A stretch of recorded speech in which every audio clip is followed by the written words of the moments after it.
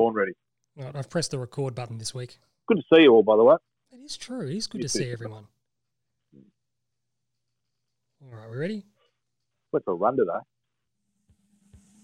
You're an athlete. But we did an extra running. Time to shut up.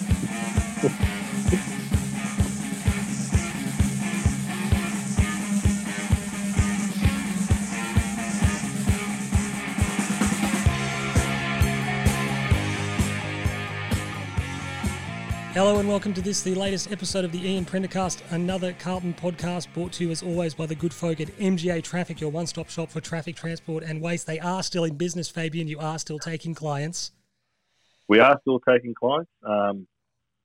Business is slowly but surely picking up. I think we all went through a bit of a lull during the uncertain times of old COVID, old mate COVID, but we've all moved past COVID now, so... The bottom line is, if you need a roundabout, if you need some traffic done, if you need some waste disposed of... Need some signs. Need some signage. That'll fix you up. So that is, of course, the big Faba Ganoush. He sat in my new car and moved the seat. I'm surprised you didn't fiddle with the radio whilst you were in there. How have you been otherwise? I have been... of late, I was about to say I've been well. I've been well this week. I actually haven't had a good month. It's been just unwell, but anyway, Buona Sera ragazzi. What can we... just welcome return of football means hopefully a welcome turn to a little bit of normality for both people in general and my health. And the podcast. In that order. One complaint about the podcast. And of course, Timbo and I were having a discussion offline about the font size of our logo, Sean, that I think we should have it altered. What do you mean? You're not another one of those arseholes on about the font, are you? It's happening a lot lately.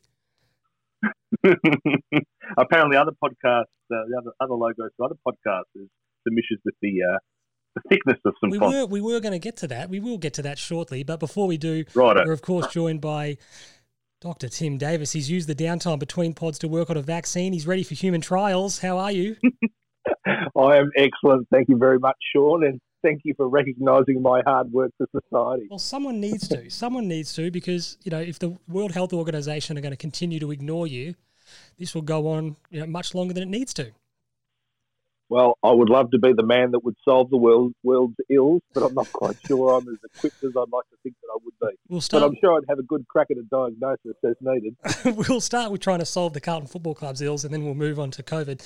Of course, you can find us on Twitter, and we love it when people do get in touch. Fab is found at Fabiano_G7. Timbo is at Hoff47, and I'm Sean Peter Budge, all one word. Shoot us a tweet, have a chat. We had some really good correspondence over the last day with regard to the Prenders, which sort of look run and won, in relatively straightforward fashion, of course. Jacob Wiedering will take home the maximum 12 votes. So just refreshing people in the Player of the Year stakes. Tim, Fab and myself do a 3-2-1. So obviously max number of votes you can get is 9. And then the fans, you all get to do a 3-2-1, which is then aggregated.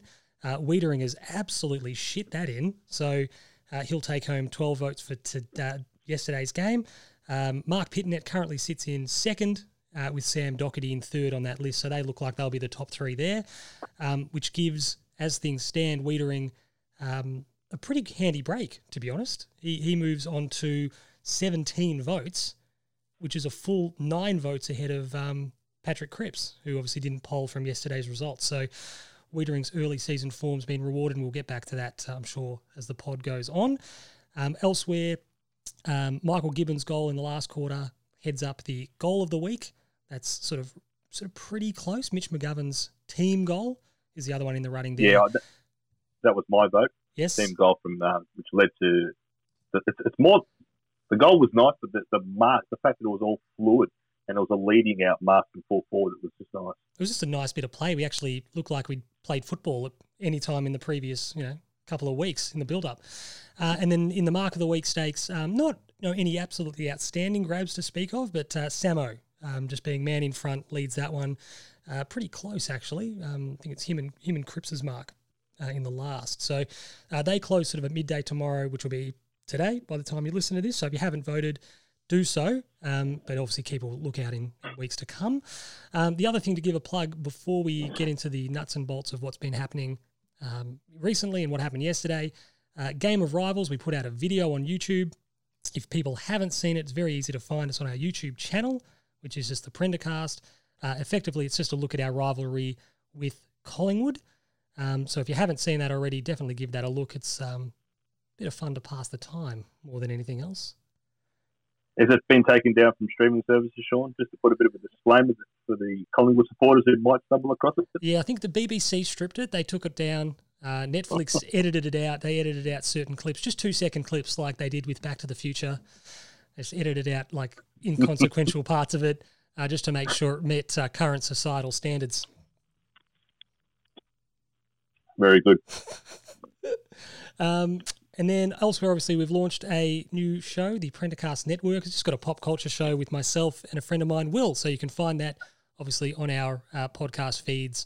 It's just called the Weekly Watch List. So that was what Fabian was alluding to. Will Barrett for? Essendon, unfortunately.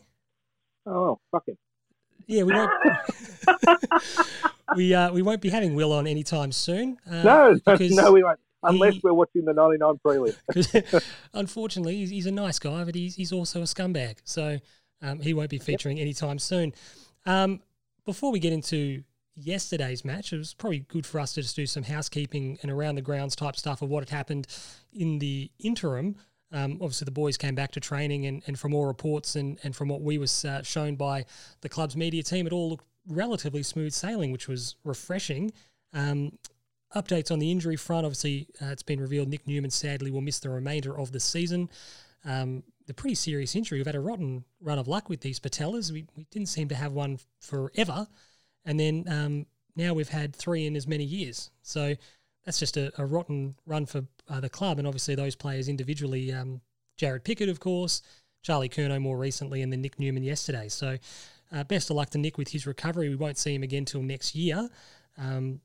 But I suppose it's a good opportunity then for a deputy to step up in his place, isn't it, Tim? Very much so. Absolutely. Yeah, he's a guy that has added a lot for us since his arrival. But I guess most of the really close followers of the Carlton Footy Club are probably immediately looking to Tommy Williamson to be able to get back and play a very similar role. So if that's what it affords us, and we get to see him playing his best attacking physical brand of football, we'll bring it on. Obviously, elsewhere, Zach Fisher's ankle didn't quite allow him to get up for this week, but they said he was relatively close. He seemed to be knocking on the door, but just ran out of time more than anything else. I think early on, he wouldn't have been helpful when we were just getting absolutely monstered, but as the game sort of broke open and we got on top, that run and carry would have been really helpful. We just didn't quite have enough numbers with enough leg speed to really take advantage of the space that had opened up as the game went on. So fingers crossed he'll be available for this week, if not before this first block of matches. Marchbank's obviously the interesting one from us, or from our point of view, both in terms of where does he fit into the current 22, and then more importantly, we sort of just need him to get a bit of good luck, get a bit of a run when he can play 4, 5, 6+ weeks of solid footy uninterrupted. He's got some bone bruising. He was always unlikely for this week, but fingers crossed he'll be free to figure as the weeks go on. Matty Cruiser is setback free as of this moment, which is unbelievably encouraging. And I'm not going to lie, with our run of luck, a surprise. So fingers crossed again, we'll see him before the season ends. And then your man, Timbo Brody Camp, is apparently training the house down, doing everything right. Unlikely we'll see him this year, but his preparation should be unhindered for 2021. Well, I think it's just fascinating, isn't it? You get a kid like that. If you're flying as a team, you think, well, why risk him and bring him in? If you haven't been going great as a team, it might be an opportunity to blood him, but equally, why risk it if it's not going to change that much? But if we're there or thereabouts, and, I guess it's the old sort of thing. If you give him the chance to be able to play any sort of football and he does well enough, well, you might expose him at the highest level. But we've got time enough to be able to assess that. And hopefully everything's going well, and it can just be, the old red shirt in the NCAA high school style of sport, where he just gets to get through an injury year and be ready to play year 2. I'm pretty open-minded. Is anyone? Sorry, Fab, I don't know if you share my view, Fab. I'm pretty open-minded. If he's in a position where he can play if he's done his rehab, and the risk is assessed as, well, you've done everything you need to do, you've completed the checklist that is an ACL recovery, well, why not? But if he hasn't, there's no need to take that risk. That's right, no need to rush. But if he has ticked all the boxes and he is fulfilling all the requirements to make a debut, why not? At the moment, Fab's head is a cartoon mouse, by the way. It's actually a little off-putting. It's on FaceTime. It's actually more expressive than Fab tends to be. Usually it's interesting. We're actually getting more of it smiling, good. It's nodding, we're not losing anything, I'm going to be honest. That expressiveness. Not great for listeners, though. Just on Brody Kemp, he did his injury in July of last year, so for it to be basically mid-June right now, he's pretty much done 11 and a half months of rehabilitation now. So as you sort of say, there's a lot of instances where players will do knees late in the season and all that sort of stuff and can still sometimes be vying to play come, March and April and all that sort of stuff if you're prepared to risk it on, 7, 8, 9 months recovery. So the fact that he's done 11 and a half months, you're going, well, exactly as you guys said, if he's genuinely ready and right and he's done everything that you've asked of him, why not?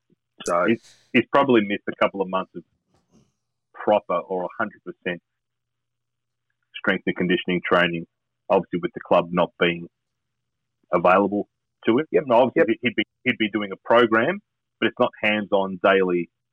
So it's probably a little bit set back from that 12-month mark. Yeah, and a lot of other people won't realise his older brother was on the list of the Northern Blues as well for this season. So he's got a brother that he's living with who, back in Echuca during the break, that he was able to do plenty of skill work, and in line with what Andrew Russell will have allowed him to have done, he'll have done cardiovascular stuff everywhere else.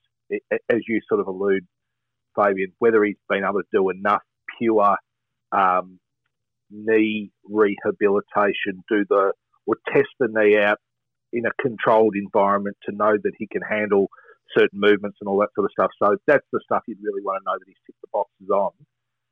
But otherwise, I think he's handled himself really, really well by all reports. So, which is good. What was his brother's name? Dean. Sean? No, it's not Sean Kemp.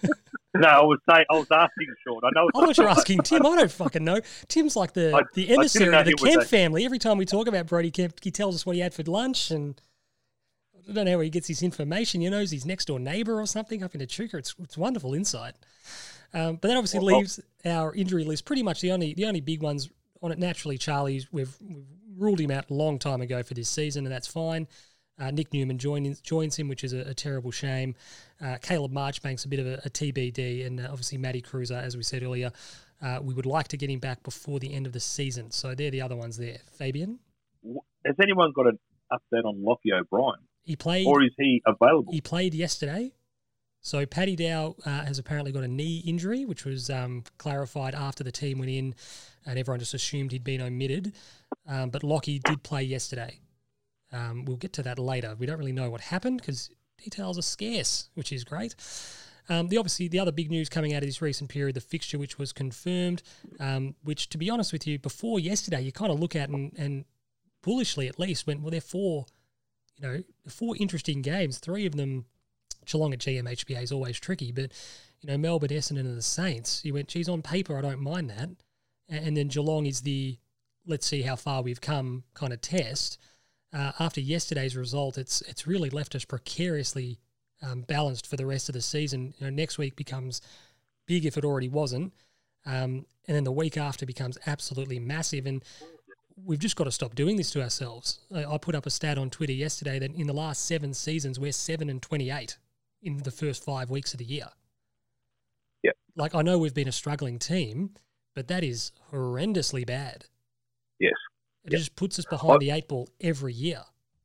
Well, your other stat that I loved that you put up today was what our percentage score is in our first quarters versus our final 3 quarters. which I'm not quite sure what that time period was, Sean. Was that just last year and this year? No, that wasn't me, but thank you for thinking it was me. But I did see this tweet. Oh. I think it was at our 17% in the first quarter, and then it's 145% in 2, 3, and 4. Yeah. And it's like, that's just ridiculous. Yeah. And well, I still laugh about when a few of our mates went to Freo for the game last year, and we got 4 or 5 goals down at quarter time. I turned to the other boys and said, "We've got them right where we want them," because that's what we've been doing, and we just can't keep doing that to ourselves, because if you can be that good for 3 quarters, you should just be winning games of football, and we're just doing ourselves a disservice. Absolutely, and we're going to speak about that when we speak about our starts in general, but a little bit frustrating from a club perspective to have been fixtured a home game against Geelong, which I understand it's unprecedented times, but in the recalibration of the fixture, we get funneled down to Geelong for the 3rd year in a row. There's something there that, as a club, you'd probably be going, look, I understand it is what it is, but geez, again? We've drawn the short straw now 3 years in a row. We hadn't been down there for 20 years. So why can't Geelong travel? Well, that's even with these unprecedented times, I don't understand why Geelong are getting all these home games up front. They are a protected species, a little bit like Max Gawn. Oh, we'll get into that, I imagine. Obviously, yesterday we saw the first rolling out of what are going to be scratch matches. Obviously, details, as I said, are pretty scarce. But from a development point of view, particularly for a club like ours, I really can't understate my concerns moving forward as to what this second tier looks like. And there just doesn't seem to be any clarity. There doesn't seem to be any forethought as to what this is going to look like, what shape it's going to take. We can't have the unselected players, in this case it was 16 guys, exposed to what effectively amounted to an hour of, touch football. That doesn't help us. It doesn't help the guys playing in the game.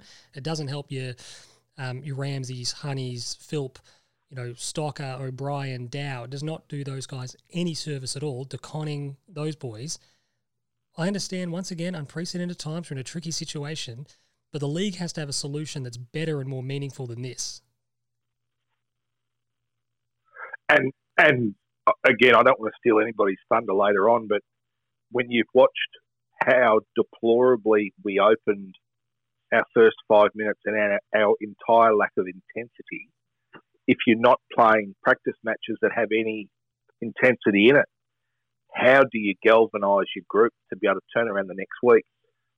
And again, the fact that we're playing Geelong, and they're a hard, tough, physical, inside, contested style of football, if we present what we've presented, we're going to get beaten by 15 goals.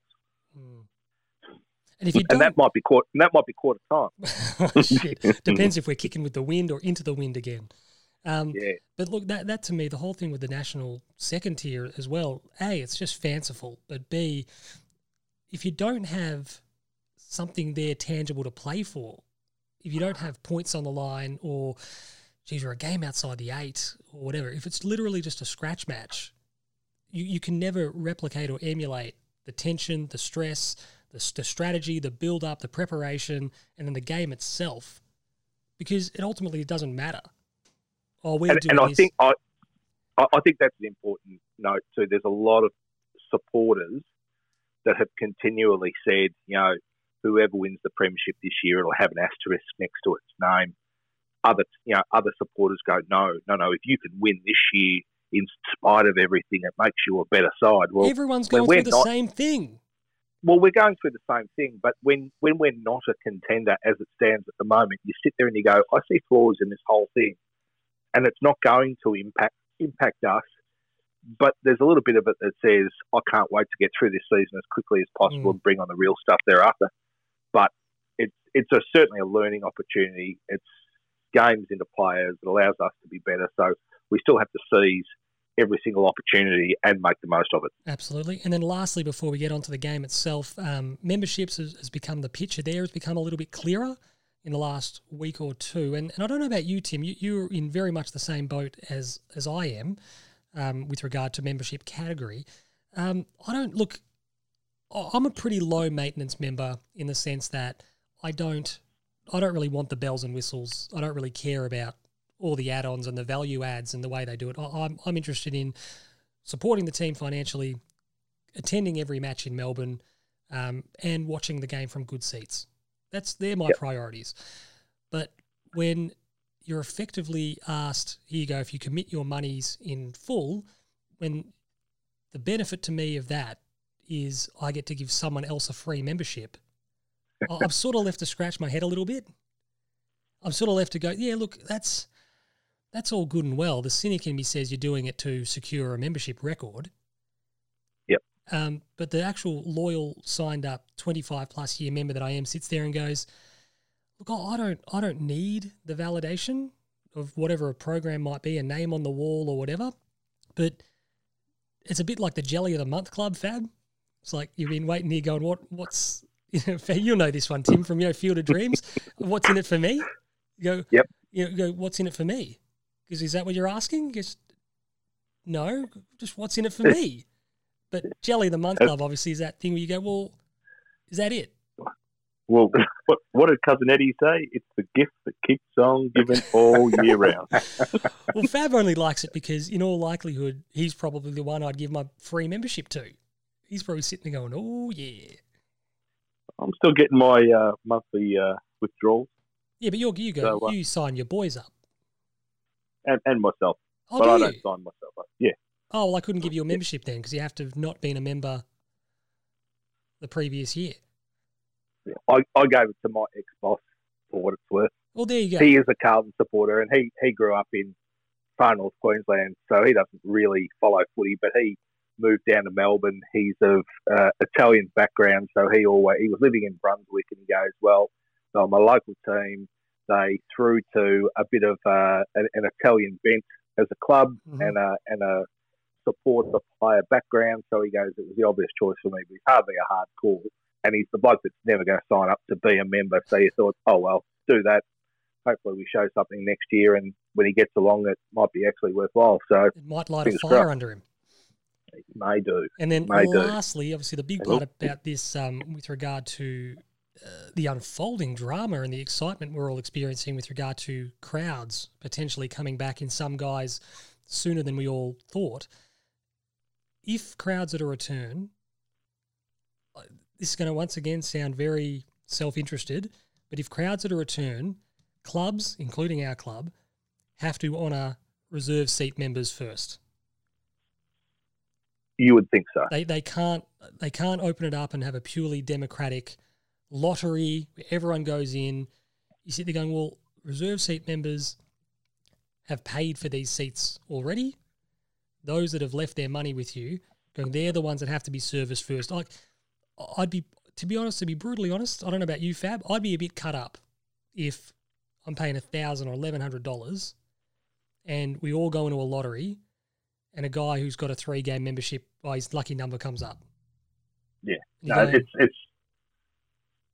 it should never come down to that. So hopefully the powers that be make a logical decision, and you're not more of a supporter, but you have put your money where your mouth is. Totally. It's almost the version of the lottery, the number of balls in the lottery in the NBA. You know, if you've got an $1,100 membership as opposed to a $50 membership, well, maybe you've got 22 more balls. I don't know. You know, whatever else it happens to be, it'd make running difficult, wouldn't it, Fabian?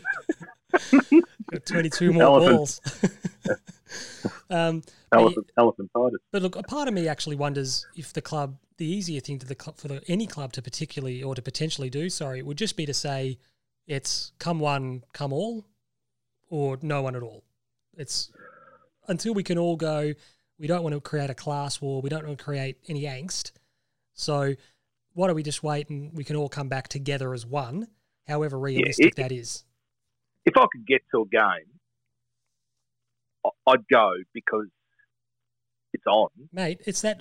Did I send you that Drago photo when they first did the lockout? I think I sent it to Fab at least. Whereas I just want to go to the footy. If I die, I die. You did send it to me, and I did enjoy it. Yeah.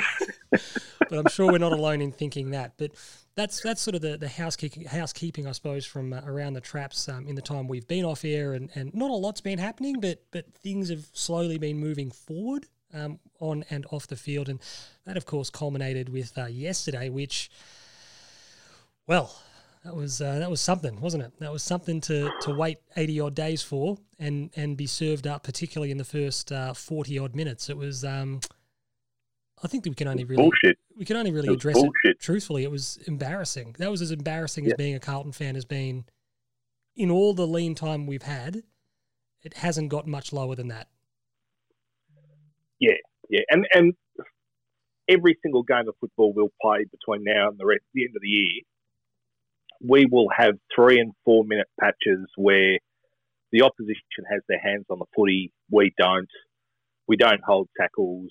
We're unclean with the footy. We spill it when we shouldn't, and the opposition will take advantage of it. And if there's a lack of pressure, they'll make us look bad.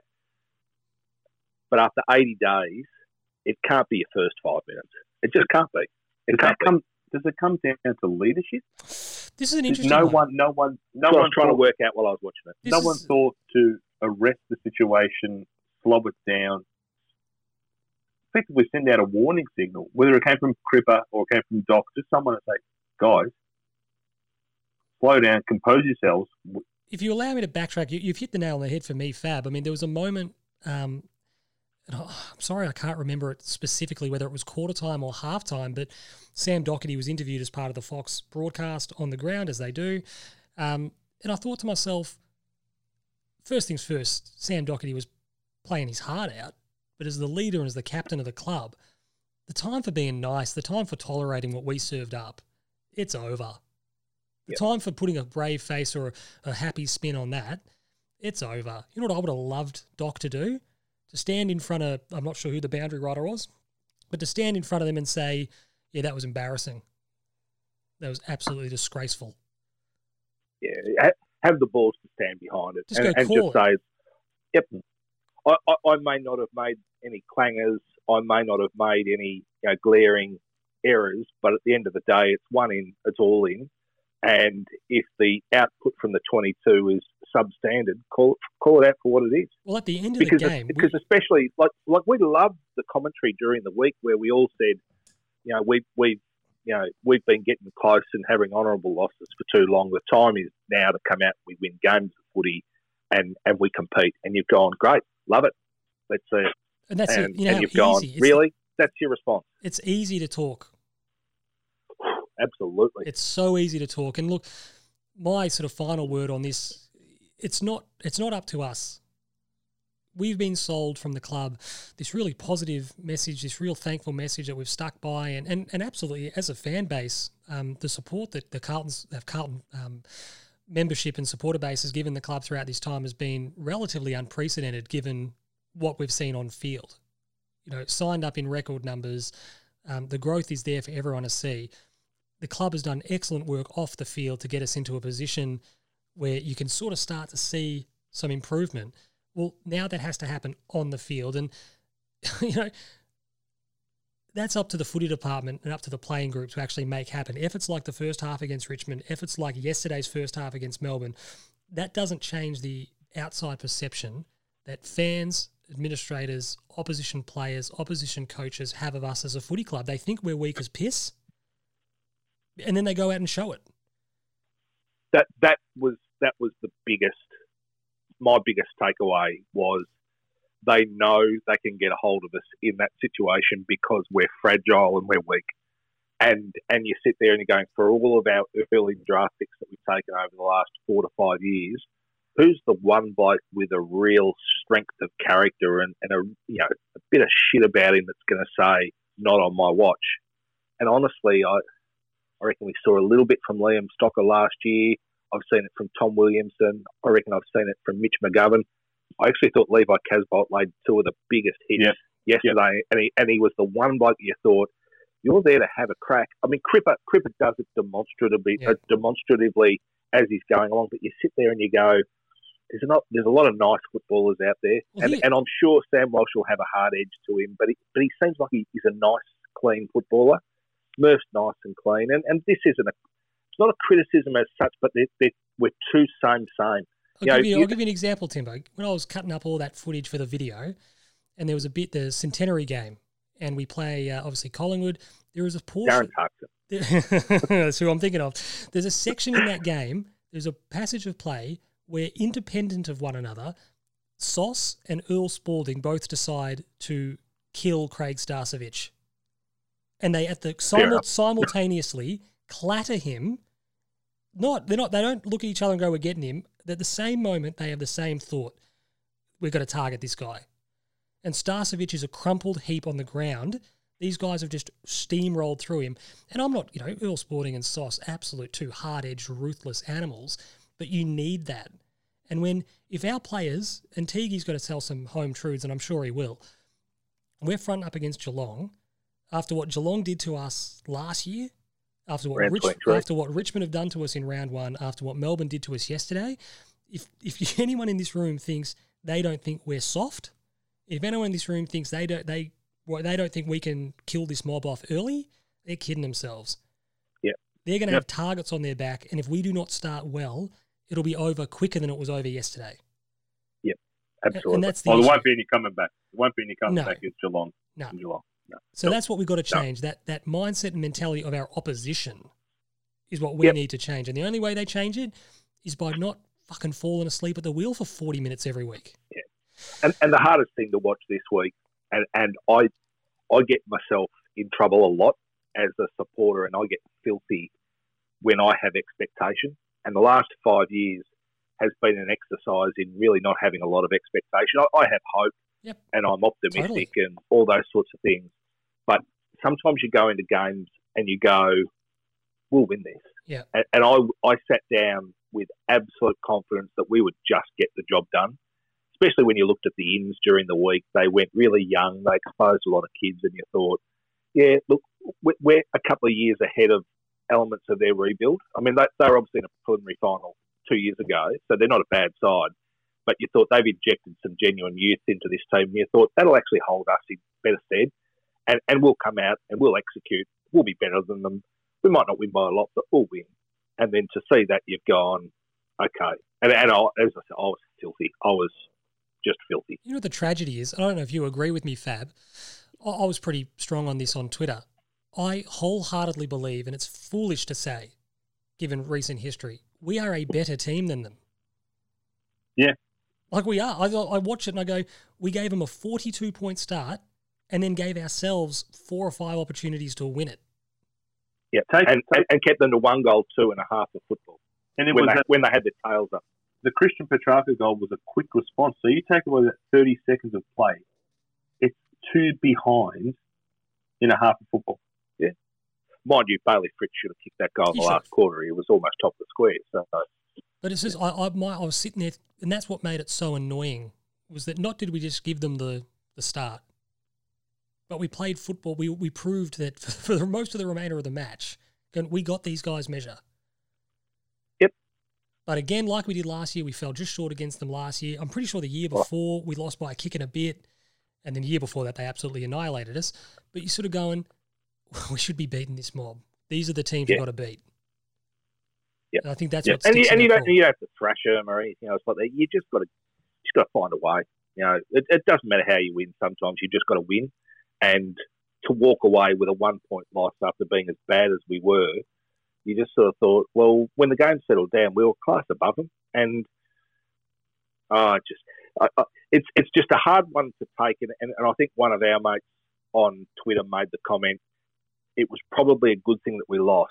Yes. Because we might have papered over how bad that first quarter was if we'd somehow managed to arrest the 4 points. Yep.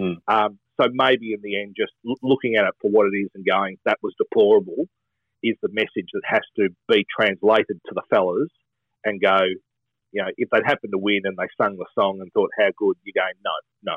You can't play like that and expect to win. Well, if we played football... Go on, Fab. Sorry, Sean.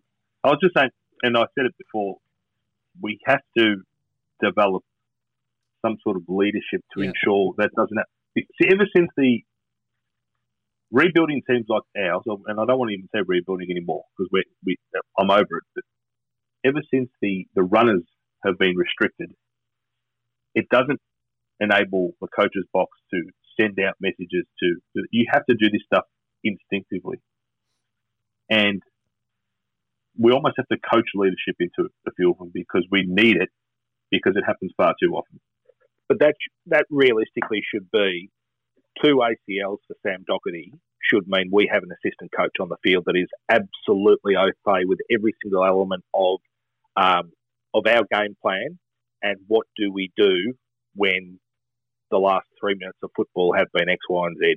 You know, whether we're on song and we're flying or we're absolutely under siege and Erica Eleniak's about to jump out of the cake, you've just got to, this is just what you've got to do. So, can I digress? Yes. What's that? Kelly, in COVID, so we have gotten Amazon Prime. We've got Amazon Prime on a very good deal, $3 a month. That is an exceptional deal. So we have been watching Baywatch, reruns of Baywatch. Baywatch Nights? And not up to that yet, but first season was actually quite good. And young Erica, Timbo, so yeah. He's lost his train of thought. He's actually halfway through the sentence and he's just thinking. By season three, Tim's mate the Hop, Mitch it's softcore porn, but it started off season 1. It was actually sort of semi-serious. And all right, yeah. Like it was. Now it's a caricature of itself. But, it's like the Carlton Football Club. So when Timbo mentioned young Erica, we. Oh, look, I do agree. Just getting back on track, I did like that conversation, but I do agree. Leadership now is so vital because this is where we need to turn those nearlies, almosts. They need to become wins, and the difference between being empty-handed and coming away with the wins against those teams that we're competing with and who are around us and we have to beat is a sense of. I'll use the example like. This would never happen. I think I've mentioned it once on pod before. This would never happen in AFL because it's too radical an idea, and I'm not even proposing it happen. But the New York Yankees don't have a captain if there's not a captain. That's right. If there's no one that's the captain, that you are the leader of the clubhouse, indisputably, without impeachment, it is you, there is no captain. That's sort of changed since Steinbrenner's died. But that's been a thing throughout their history. This idea that if there isn't a sole figurehead, it's up to the lot of you to pick up the slack. And I'm not saying that Doc and Cripper aren't great captains, but to me, I don't know if you should need the Doherty figure, the Cripps figure. Because you can nominate someone to take the toss of the coin. And Fergie did it at United after Gary was awarded captaincy. He was hardly playing at the time. Yeah. But it wasn't until Nemanja Vidic put himself in the frame as I am the captain, that he was awarded that title of being the captain. Until then, rotate the armband and go and toss the coin and point to which way we're kicking. But I don't mind it. Derek Jeter was the last captain. Leadership isn't the sole right of the captain. It's up to everyone to lead. It's up to everyone to know when it's my turn, what I can do here, to call a teammate out if he's not doing the right thing, if he's in the wrong spot. Be ruthless, be brutal on each other. Because yesterday, for that first 40 minutes, we were listless. We were directionless. And guys like... the NFL has captains all over in every facet of the game. I don't mind that idea. Defense, offense, special teams. Everyone's got someone there who is going to take responsibility for the collective that's on the field at any one time. But as an idea to be adopted, I probably prefer that. The idea that you go, who's our back six, who's our midfield, who's our forwards. And the idea there is to grow leadership, to know that when things aren't going right, if Harry Mackay's leading pattern's not on, if Mitch McGovern wasn't in the right spot, blah, blah, blah, direct traffic. And particularly with the runners. I think Mitch has got it. I think Mitch has that part in him. I'm just using it as an example. Like just so bloody hot and cold. The player's name is interchangeable. But the idea of if somebody's not in the right spot or whatever, you don't have to be an arsehole. But just yesterday for the first quarter and a half, we were rudderless. And it didn't look like anyone, poor old Sam Doherty, Plowman, Liam Jones and Jacob Wiedering, they didn't know which way the fucking world was spinning. So it wasn't up to them to right the ship. They were doing everything they could to keep us above fucking water. But the idea that somebody just needed to take the game by the scruff of the neck for 5 minutes and just go, no scores. But look, as much as I was frustrated with him early, people like Mitch McGovern, I think Mitch could sense that things weren't right. But he just didn't even know how to inject himself into the game or execute his own game. We'll get onto him, Fab. We'll get onto him. But we'll kick off. We're obviously going to look at the pros and the cons effectively is how we're going to dissect the match. And we've renamed these, of course, in keeping with pod tradition. A pro is chicken salad, and obviously a con is chicken shit. So you're either chicken salad or you're chicken shit. We want to start off with the good, I suppose. We want to start off with the good stuff. Timbo, there's only one place to start with the good stuff. Jacob Wiedering. He is the current All-Australian centre-half back. And until anybody can do anything that can possibly unseat him, his first 2 games of football this season, and as we've sort of said, I've peddled the improvement that we've all seen and understand 2 years ago, he was still developing, he was still getting exposed a little bit. Well, he is now every bit the consummate physical presence at centre-half back. Balls in the air, balls on the ground, balls under pressure, his ability to be able to hit targets by hand, by foot, all that sort of stuff, outmarking quality opposition. To take Tom Lynch and Tom McDonald, who 2 players in the last few years against us that have really, really troubled us. I mean, I think McDonald kicked 7 against us last year at the MCG with a hell of a help from the umpiring that day, but all you can do is kick the goals. And Lynch had a field day with us for a number of years. To keep them, I think as we sort of said, he kept Lynch markless and he kept McDonald scoreless. But he's been the rudder, even though we didn't have it in that first quarter. He's been the guy who just does not put a foot wrong at all, does not miss a beat. And the wider football world will probably still take a long time to be able to cotton on to Wiedering, but even the commentators, you listen to them now, they're all just going, geez, he's good, and it's sort of like, no shit. So he's just exceptional. I think what's so pleasing is it's only a very small sample size, to borrow Gary Lyons' turn of phrase. It's only the 2 games, but what he's doing now is putting all the pieces of the puzzle together. We've seen little bits and pieces and, a bit of A, a bit of B, a bit of C. One-on-one work has been exceptional. He's actually, not only is he either neutralising the contest or winning it, phenomenal. His work at ground level, tidying up and waxing with whether it be Simo or Doc has been wonderful. And then his distribution at times yesterday, it was the best kick on the field. He was. It was just and I still wonderful. remember when we drafted him, they did say at times he could ruck rows, that he'd play under 18s games where they could put him on the ball. He started his career as a forward. He found his niche in the back line, but they sort of said his aerobic capacity is such and his ability in traffic and all that sort of stuff, he's the sort of guy that could play as a ruck rover if you really wanted him to. But I think the longer it went with Jacob and he tried to hold down key forward when we had a lot of injuries at one point in time, you just realised, no, we're going to keep it simple for this guy. You play centre-half back. It doesn't matter who we play against, you're centre-half back. And since we've done that and allowed to keep things as static as possible, keep it as simple as possible, and let him grow and develop and build confidence, he's turning into something of a juggernaut. On the other nearly end, dobbed one from 52. Yes, hit the post. Hit the post, yeah. Yeah. Speaking of obviously in very good form, but going very much under the radar at the opposite end of his career, Fabian, is your man, Murph. He just keeps on keeping on. He won't get the credit because there's a lot of fans who are seemingly allergic to giving certain of our players credit. Lockie Plowman for me is one. I thought Lockie Plowman was excellent yesterday, particularly. I thought he was excellent early on. But like when we could have been 12 goals down, we weren't because of him, Weeders and Doc. But Murph's very much in that boat. I think he faded, just touching on Plough quickly, I think Plough fades out of the game because the ball just wasn't down there with the same kind of frequency as it was so early on. But going back to Murph, he's just... A couple of years back, I was in a heated debate on Twitter with one of our mates, Jay, as well. You want to name names, Fab? You want to do it? No, and another... We don't speak ill of the dead? No.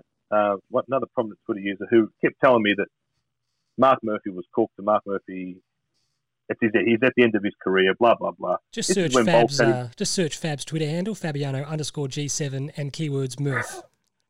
So Murph was playing in the forward pocket under Brendan Bolton. And I kept saying, he's the best midfielder we have at the club. And I know Cripps has overtaken him in that regard, but his presence and his calming influence, his clearance work was great. He had 6 inside 50s yesterday. And critically, 500-odd metres gained. He kept driving us forward. He kept moving, kept working. I think he got about 24 touches, which in reduced game time is a 30-possession game. Yeah. Give or take. I just thought he was absolutely immense yesterday. Well, he was excellent in round 1 as well, when the acid was really on and we needed some leadership and we needed someone just to get their hands on the footy and to use it better than most. Look, I agree. I think he's a guy that is just, for whatever reason, sure, horses for courses, it differs person to person, but it's just a lot of Carlton fans have a bee in their bonnet over Murph for one reason or another. Because he's a number 1 draft pick and he should go on to win 2 Brownlows, be a premiership captain and everything else, but he's more than fulfilled his obligation. No, he's been an excellent player for us. The only thing I did curse him at would have been the first quarter. Man, Murph loves the ball, especially around goals. Yeah. And he had a chance to snap and he's gone to balk. And it was frantic and he was in traffic, but I did throw something at the telly. But no, because I remember the passage of play. I reckon Cunners might have balked as well. We were queuing up, and I think Martin might have as well. And it's like one of you has to just get us. It's a classic Fab, isn't it? Like, doesn't matter what you're playing. If it's recreational Division D indoor soccer, there comes a time where you just go, by hook or by crook, we got to score. Like, I don't care. Yep. I don't care if we concede the next 5. We need a goal. We can't be sitting on a duck egg. Yeah. So, obviously, another guy we briefly mentioned him in the defence, which performed admirably when they were absolutely under the pump, was Sam Doherty, who I don't think we could have bargained for just how good his resumption has been. Timbo, you were one of those who were just cautiously, like we all were, but just pump the brakes. We've got to give this guy time. He's been excellent. There was it was funny, there was a bit of play in the third quarter where we were a bit under siege, and it was on the outer wing, and the ball had been kicked over his head. He was running back towards it, and he might have been James Harms or someone like that, right on his hammer. And you thought once upon a time he might have jumped and grabbed the ball and tried to quickly turn him, and you thought after 2 knees, you can't take that risk. And he sort of gave the punch back over his head because he knew he had a player in behind him, and you thought, okay, that's the correction you've now made post 2 ACLs. In the same way, David Schwartz continued to try and play the way that he played when he tore us apart in that qualifying final. And the knee just continued to buckle underneath him. And you sit there and you're going, okay, Doc, you've learnt your limitations. You know what you can and can't do. You play within that, but everything else that he does as well as he did when he left off. And just now with a little bit more maturity and added leadership, and I can't get enough of him. And it's funny, my votes were a bit funny because they were the way very that I was funny, looking Timbo. at it. We need to we'll address that later. I would really like to have my shot again at it, because the more I thought about it, I thought, I know why I did it, but afterwards it became a very, very hard decision to defend. In your heart of hearts. We'll touch on it after. Let's go through them properly after. Believe me, my jaw was pretty much at my toes when your votes came through. I went, "Is that sorry?" You watching? We were texting one another, and I made the comment late in the last quarter. I thought, "Gee, Harry Mackay is having to absorb a hell of a lot of pressure down there," and I just thought he was standing up to it, and you kind of felt like he was central to what we were trying to do. And you kind of felt like if we win, it'll be because of the role that he's played, not because he was going to win it, but it just seemed like he was part of it. We're going to touch on this. We're going to touch on this when we talk about inside 50s, because you better believe that's top of the chicken shit list. But Harry Mackay, I agree to you with an extent, Tim. Harry Mackay wasn't the problem because we were delivering the ball disgustingly, and he competed and he tried and he dug in. He did take 5 marks, which Yeah. he only had 6 touches for the game, but he did take a couple of crucial get us out of jail down the line marks. So he did take 5 marks for the game, but actually had the 6 touches. Yeah. Speaking of a guy who really dug in and did an excellent job when we were at our backs to the wall, Fab, what did you make of Mickey Gibbons, his game yesterday?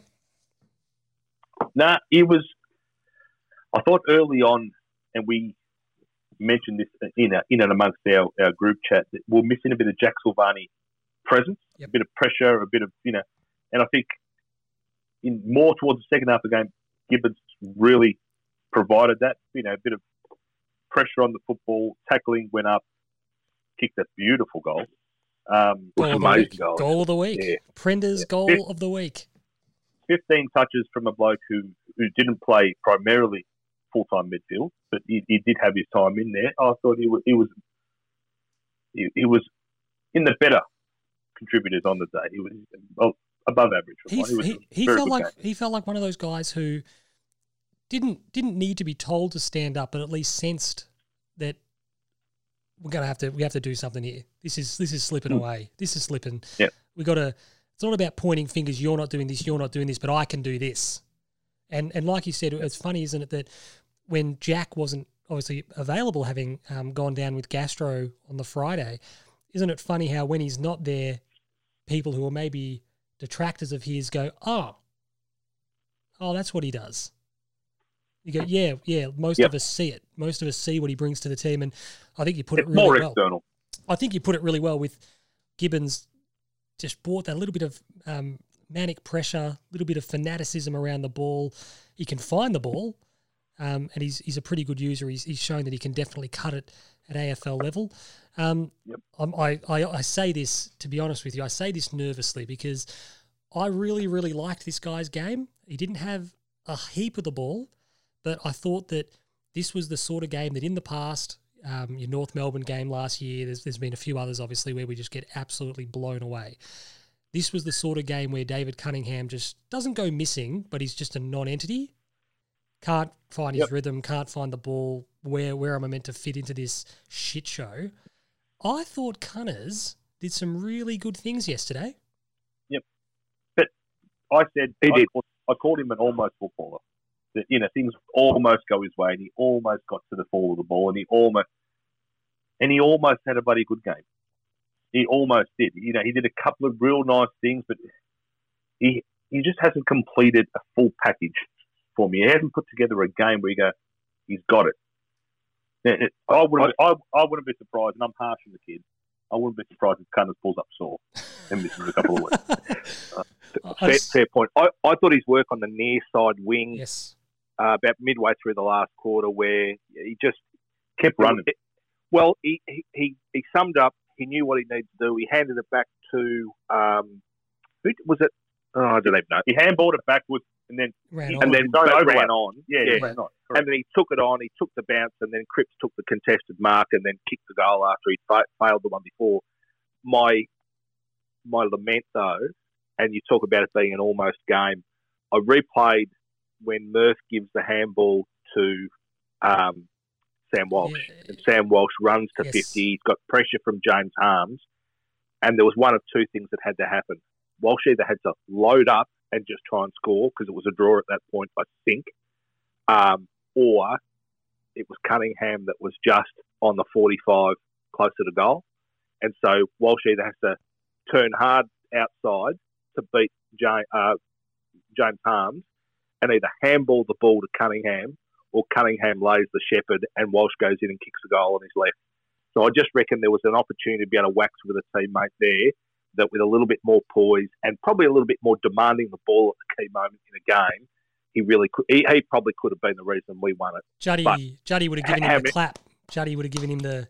He would have, yeah. But, I think looking at the stats, I've just brought him up. A reason that Cunners probably stands out is he was the only player of ours to have had 10 or more disposals and ran at 90% efficiency. So when he got it, he was hitting targets. He was retaining the ball. So and that's David Cunningham. If David Cunningham is hitting targets, he shouldn't be on the field. But that's what he's there for. He is the silk. He is the class. He's just got to get more than 10.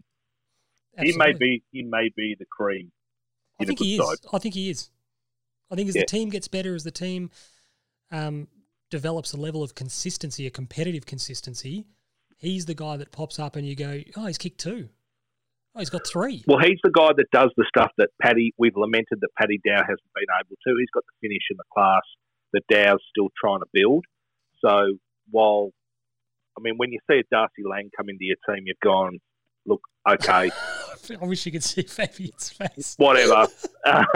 But you go, Cunningham's the guy who can he's there to take the half opportunities. He's the guy to hit targets inside 50. He's your cherry on top player. Yeah. And that's what Darcy Lang isn't, and it's what we're hoping Paddy Dow becomes as well.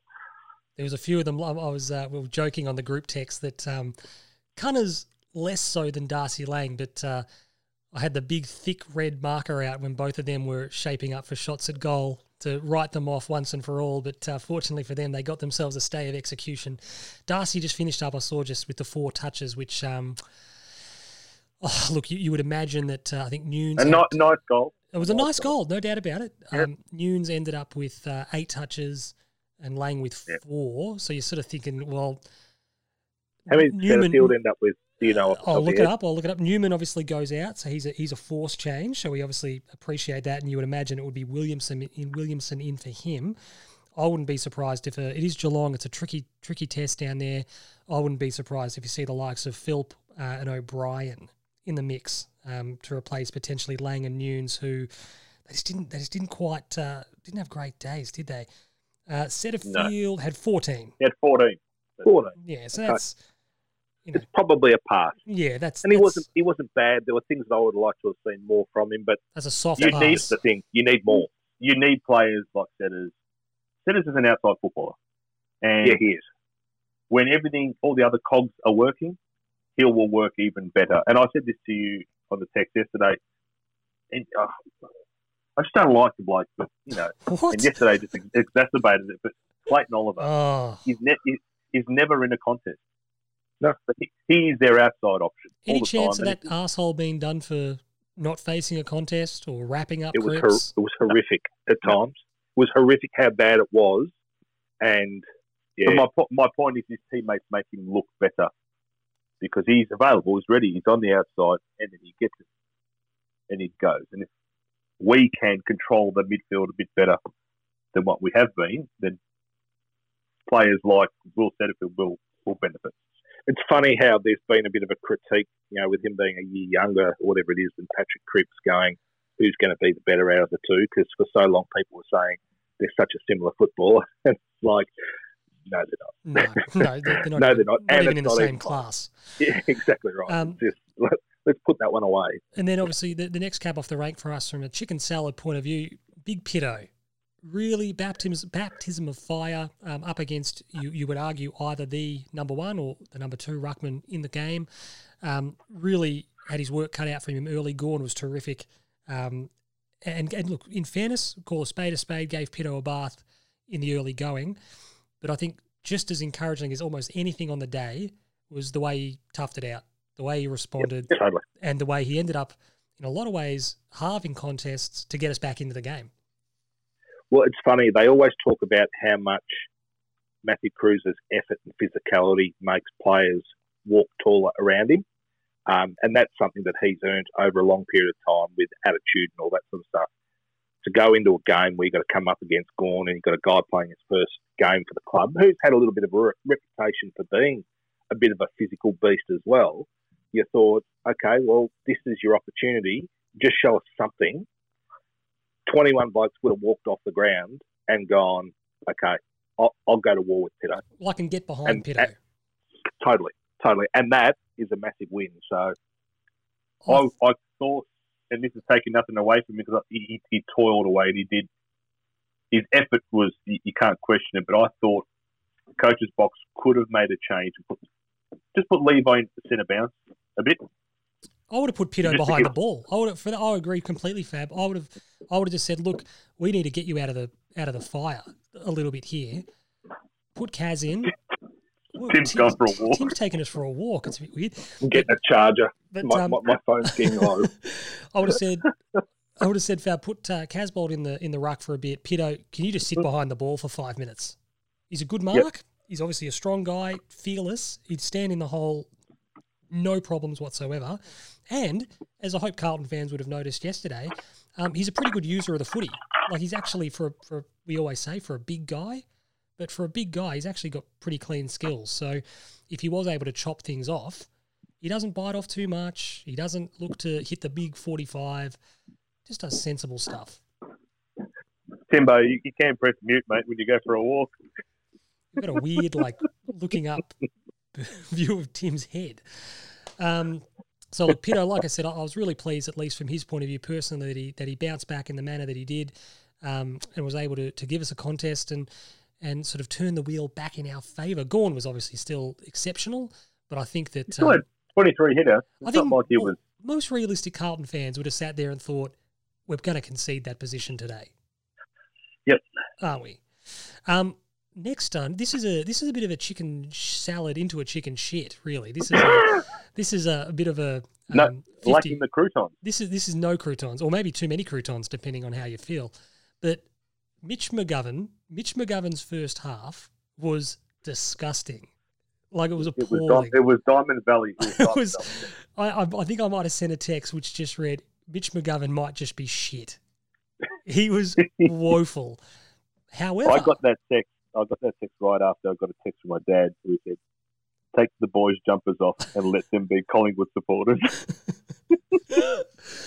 But to his credit, his second half was very good. And I'm not sure if that's a consequence of a rocket, some good cop, bad cop. I honestly think that we've got a bit of an issue with Charlie out, because Harry and Mitch both play the hit-up half-forward role. That's sort of their one wood, as David King would say. That's their preferred role. But obviously one of them has to be deep. Mitch plays deep better. Mitch leads that out of the goal square better than Harry does. Yes. But I think Mitch likes leading up off the half-forward line better. Well, and he can swing around and run back towards goal and really travel quickly with the footy and be a genuine running utility kind of player. He has a string to his bow that we don't actually realise that he does. So he's an interesting one. He is, and I think that in terms of taking the good with the bad, we can't excuse the team performance in the first half, let alone a lot of individual performances. But at the same time, it is encouraging to go, there's something there. You've got what we need you to have, but like a lot of our boys, we just need you to have it more often. So he was a good one there. And then lastly, the chicken salads for me, fitness. I thought it was obviously evident that for all Melbourne's bluff and bluster, for all their Darren Burgess bullshit, that we're this and we're that, we're going to be super fit, we were by far the fitter of the two teams out there yesterday. Completely outran them. Completely. So that was encouraging moving forward to know that Andrew Russell, we've done the work, we've done the prep, and we were able to.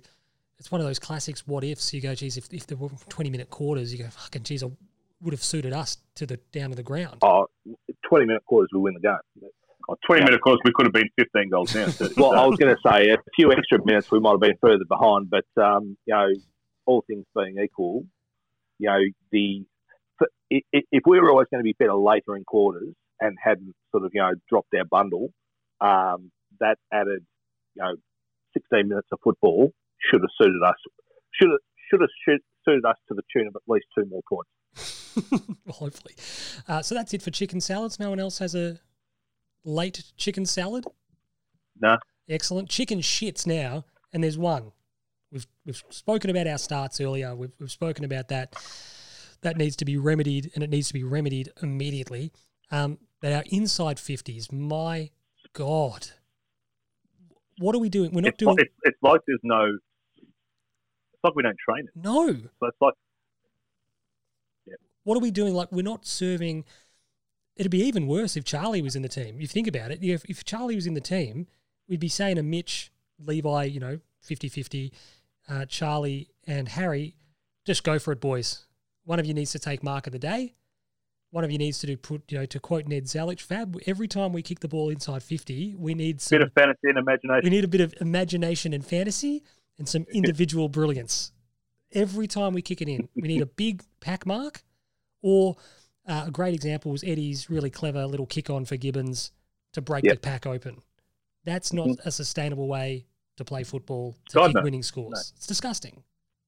Well, I think the one thing that you soon learn, and you know, we talk about it in the under-12s at Beverly Hills. You know, it's the it's the old line of kick to a space, don't kick to a face. Oh. And if you're trying to just bomb it up and hope that somebody does something, it ain't going to work. If you can, all you got to be able to do is sum it up quick enough to be able to say, there are the players, there's the contest. How do I favour person A relative to his opponent? And if you kick it to the space and somebody peels off another opponent or another one of your teammates peels off and can intercept, you're going, well, that's just good reading of the play by the defender. But if you're at least putting it to a spot that benefits our play. And you sort of go, well, that's fair enough. Gorn did one where you went, he just chopped it off.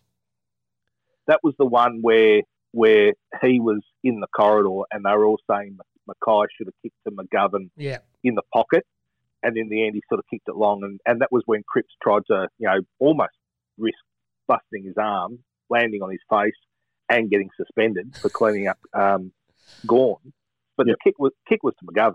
So I think he just miskicked it, and that was just a failure. Yeah, but I don't know about you, Fab, but it was just we've done this for far too long for a supposedly professional outfit with the resources, with the time, with the talent that we've built. We just have to figure this out. We have to figure it out immediately because...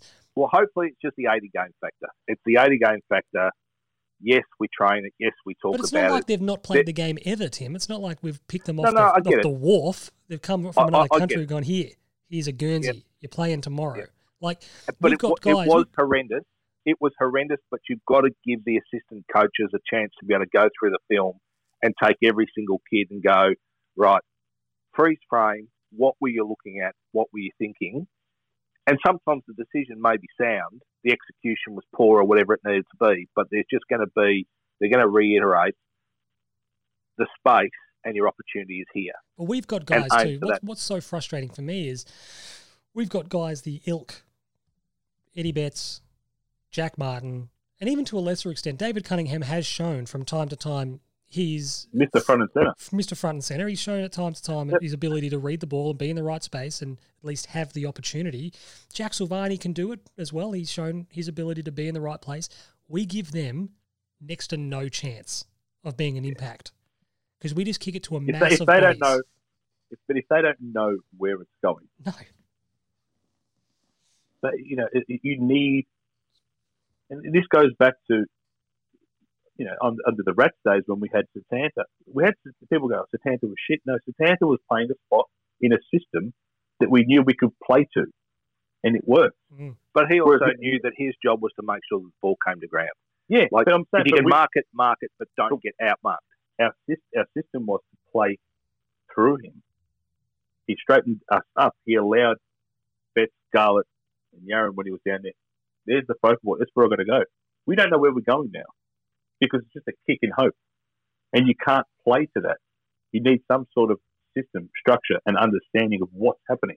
Fab, it's like you'll like this one. It's like when United used to play Arsenal and you just used to laugh. You just used to go, keep lobbing those balls into the box, Arsenal, because Vidic, Rio, they're just heading it out. You're just lobbing it up and they're just heading it back out. Keep doing it. Do it all day. If I'm Melbourne, and then they changed and they went to a system where they try to pass the ball into the back of the net. Yes. Like, keep doing that. Don't shoot. You've gone from one extreme to the other. You've gone way too far. But look, that is, to me, our starts are obviously priority number one because we can't keep doing what we've been doing. And right behind it is that forward 50. They call it the mid-forward connection. Right behind it's that because we showed the one where Walsh hit up McGovern on the lead was really good football. We obviously saw a little bit later on where we worked the ball through the middle quickly as well on the break, and Jack Martin was able to kick the ball to Levi's advantage running back to goal. That was good as well. You sort of go, we can do it, but we can't just keep kicking to giant packs. Yep. That works from centre clearances. Yes. Boom, bounce, get it, bomb it long, and we've got the cattle to do. to handle that situation. But when we're moving it a bit more methodically, we have to be better than that. Does anyone have any more pressing chicken shits? The only two things I wanted to add, and it doesn't really change the result and everything that went prior to it, but the two elements late in the game that just upset me incredibly were, well, there was three actually. There was the kick inside 50 when Betts engaged Gawn, and it meant McGovern flew almost uncontested and dropped the mark. He just had to take it. Yep. And he takes the mark, he kicks the goal. But then afterwards, when the ball goes free, Betts lays a tackle on Stephen May. And I know they said at the start of last year the interpretation was if you lay a tackle and the ball spills free, we're going to encourage it to be called play on. But to me, he hasn't disposed of the ball. He's been tackled. To me, it's holding the ball. Now maybe that's me getting it wrong, but in the absolute instant, you've gone, like as he tackled him and the ball came free, I thought, beauty, Betts has got a shot on goal. And then all of a sudden you've realised in watching it, they haven't blown the whistle. And sometimes when the ball spills free, you end up winning it. You kick the goal anyway. It kind of doesn't matter. But we missed an opportunity at scoring in that situation, and it shouldn't have happened. It should have been our shot on goal, and that annoyed me. And then a little bit later, there was a long kick in from Stephen May where Casbolt just completely outbodied. Yeah, it was all body, and no hands, no arms. And even if there was a little bit of hands, they said we're relaxing the hands in the back rule. Whereas if you can hold your position and be the stronger athlete, and the thing is, they'll replay it, and the umpiring boffins will go, oh no, he pushed him back, and they'll justify that it was the right decision. But realistically, he beat him in the contest. He took the mark.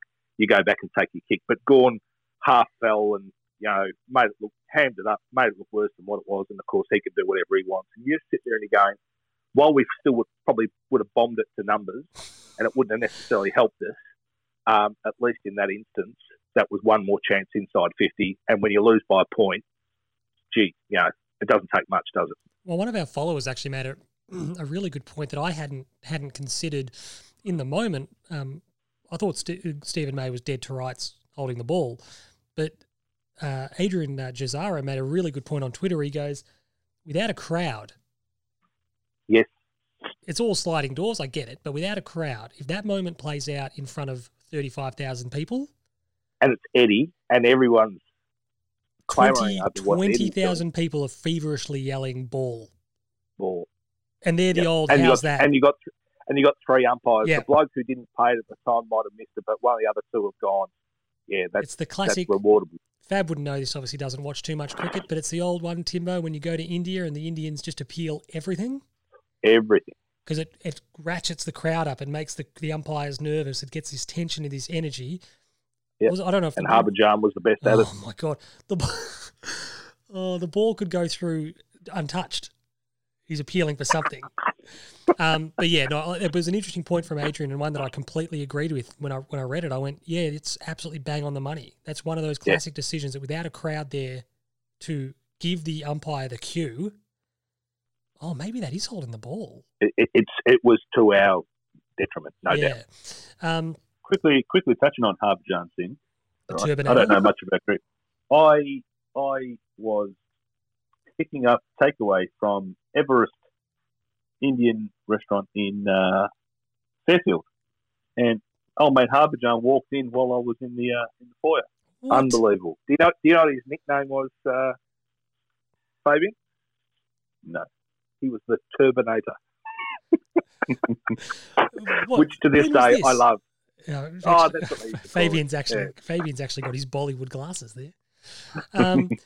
All he needs is, what was that disgusting T-shirt brand in the mid 2000s? That really gaudy, just vile, awful T-shirt brand had like dragons and fucking diamantes and shit all over. Oh, it was Ed Hardy. Ed Hardy. All he needs is an Ed Hardy T-shirt and those sunglasses.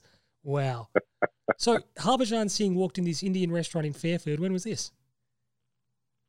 This would have been the only way you could have possibly recognised him if he was wearing his cricket whites. I was working at Cardno at the time, Timbo. No, it was him because they were all. When he walked in, it was just the place went nuts. Oh, okay.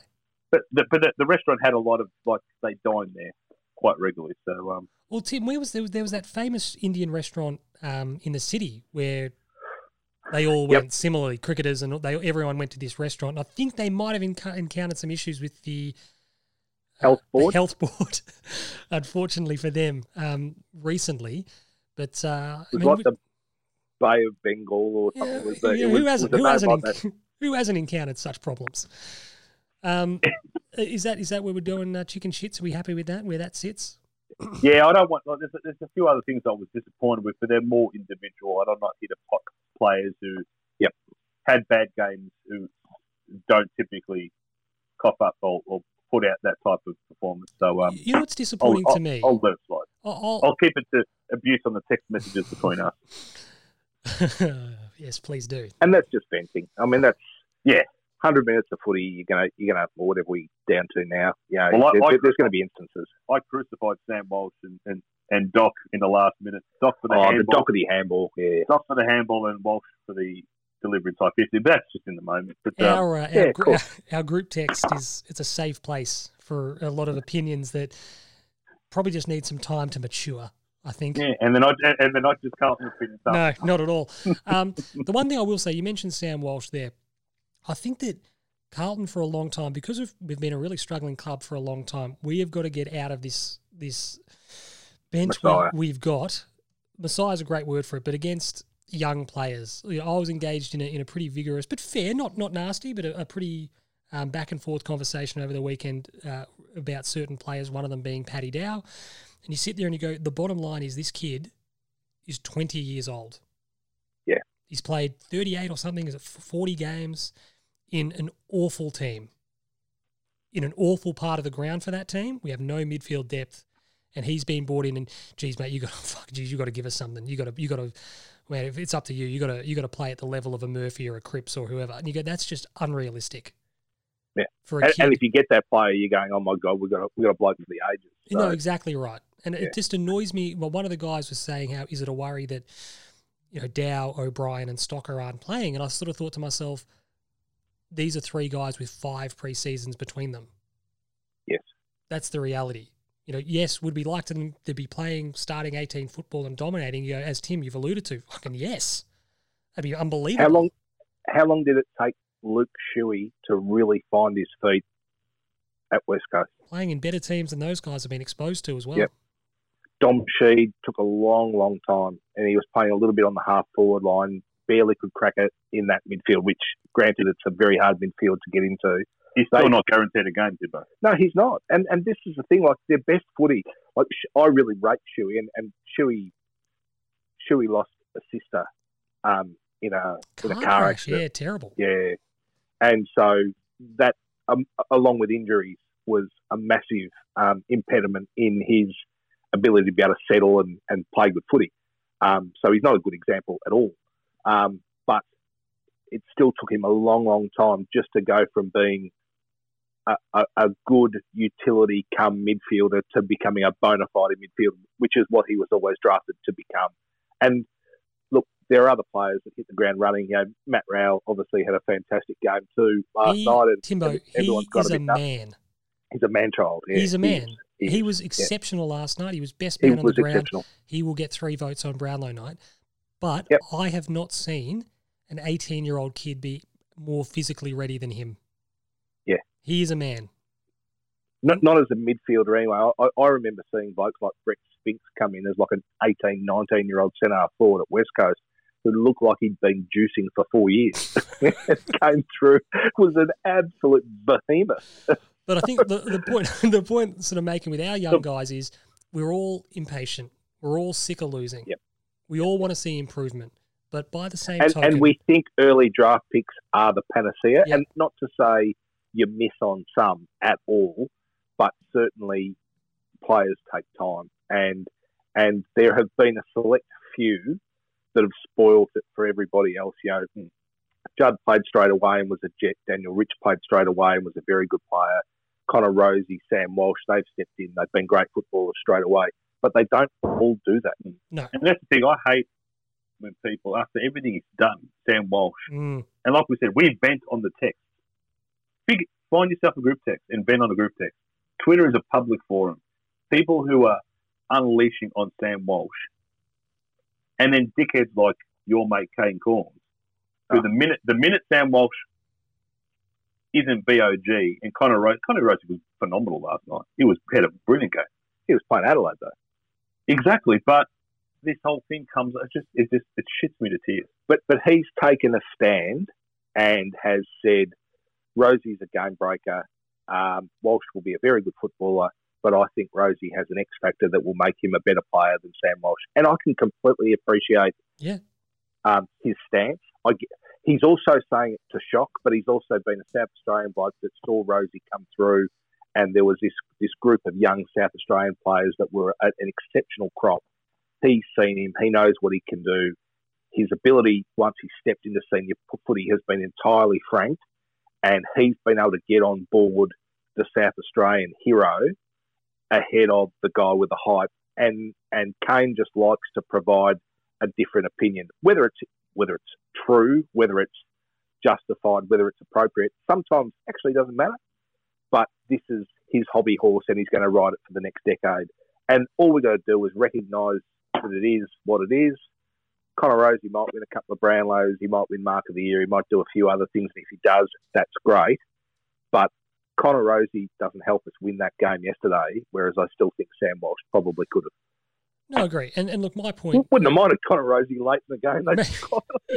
Look, my point is just entirely built around the notion that we as a club have had an awful knack and a habit that we need to break of killing these young kids too early, writing them off, and absolutely ransacking any sense of confidence they might have. And look, I would just plead as best I can for just a bit of patience, a bit of perspective, and just sit there and go, look, what we're doing, what we're trying to achieve, we don't get there taking a young guy like Paddy Dow and just eviscerating him.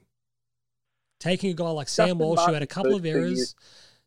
Do you reckon Dustin Martin's first 2 years of footy was any better than what Paddy Dow did? I'd say no. We look at in fact, he wasn't even playing midfield at the time because he didn't have an engine that allowed him to do it. He's still not playing midfield. But even you look at a guy like Cam Rayner, who goes number 1 in that draft, and it is just a number, it is just a pick. What you then do with those players to develop them is entirely up to the club, and that is a place or an area of our football club we have been really ordinary for far too long. Hopefully that is turning and shading for the better. I do think it is. But Cam Rayner was averaging 8 or 9 touches last year. In a team that finished top 4. Darcy Parish has taken a really, really long time to find his feet for a top 5 draft pick and kicked the winning goal today, which was a beautiful bit of footy. But it's been a long, long time. It's been a long, long time. Well, he's a different footballer too. But yeah, Parish, to his credit, showed something. But is he in his 5th season now, Parish? Or is it? He would be. So. Is he Wiedering's draft? Is his 5th year? Yeah. So you're going, well, he's 3 years ahead of Dow, and interesting. So Dow's sort of the poster boy at the moment. We've always had the whipping boys in recent times, whether it be Murph for a little bit, Gibbs was a big one, Jordan Russell was a big one, guys that we seem to get too bogged down, constantly calling out and criticising the flaws as opposed to celebrating and acknowledging what he can do and what he can offer. And I can only imagine what that would do for a young guy that's low on confidence as is, and he's potentially lacking in a little bit of belief. He needs not unwavering support. He doesn't need to be showered in platitudes that are unearned, but we've seen enough of what Paddy Dow can do. As an example of a young player we have, Stocker's another, O'Brien's another. Let's just not put a line through him. Yep. At this stage of their even careers. though you're ready to put a line through Cunningham and Lang yesterday. Well, that was the rash. No. It's different. I get it. I just the line. I don't want to kill the bloke. The line was through him last year, Timber. He was on the list because he's contracted. Yeah, no, absolutely. He must have trained the fucking house down. He never has any intensity. We don't want to make this the Darcy Lang hour, but have you ever noticed, like when he's moving around the ground, he moves at this frustratingly uninspiring metronomic pace. Where you just sort of reminds me of the bloke who took Marge Simpson to the prom. Artie Ziff. What was his name? Yeah, it's just I don't know why he reminds me of him. I don't see it, but I appreciate the reference. Yeah. Anyway, have you got anything else to say? The Cunningham thing was in the sanctity of that safe space that is the group text. When he's apologies, as you were. thinking, fucking hell, cunners, we haven't kicked a goal yet. It's 2 minutes to go in this half. You better fucking kick this, mate. Yeah. And that was the ironic thing is you knew that he would, but he absolutely had to. And of course, when he did, you've gone, well, that's what you're supposed to do, and any other AFL footballer would too. But there were layers of undertones in behind that play that said that was a must kick goal. I just thought as soon as he picked it up, I went, he better not even intimate that he's passing this fucker off. He better kick this, or I'm going to drive to Etihad and be waiting for him. With the ruthlessness you talked about before, Sean, and that's just what we have to have. Absolutely. I think that sort of just about wraps us up, really, unless we have any further points to add, Fabian. No. No, you good? Timbo? Oh, no, just love talking to you guys. I'm so glad that we've been able to do it. It's been Excellent. far too long, and may we get to do it a lot more and a lot more often.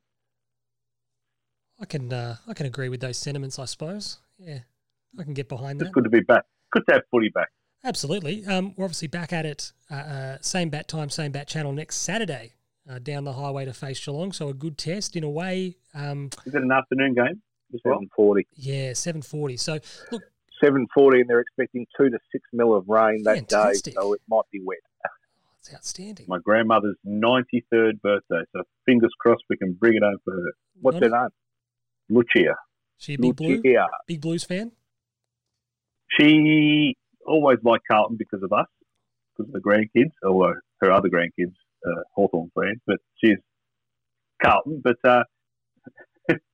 she had a soft spot for Sydney Swans because her friends were the grandparents of Peter Philandia back in the day. Oh, no. The old scrotum biter. So, so that, yeah.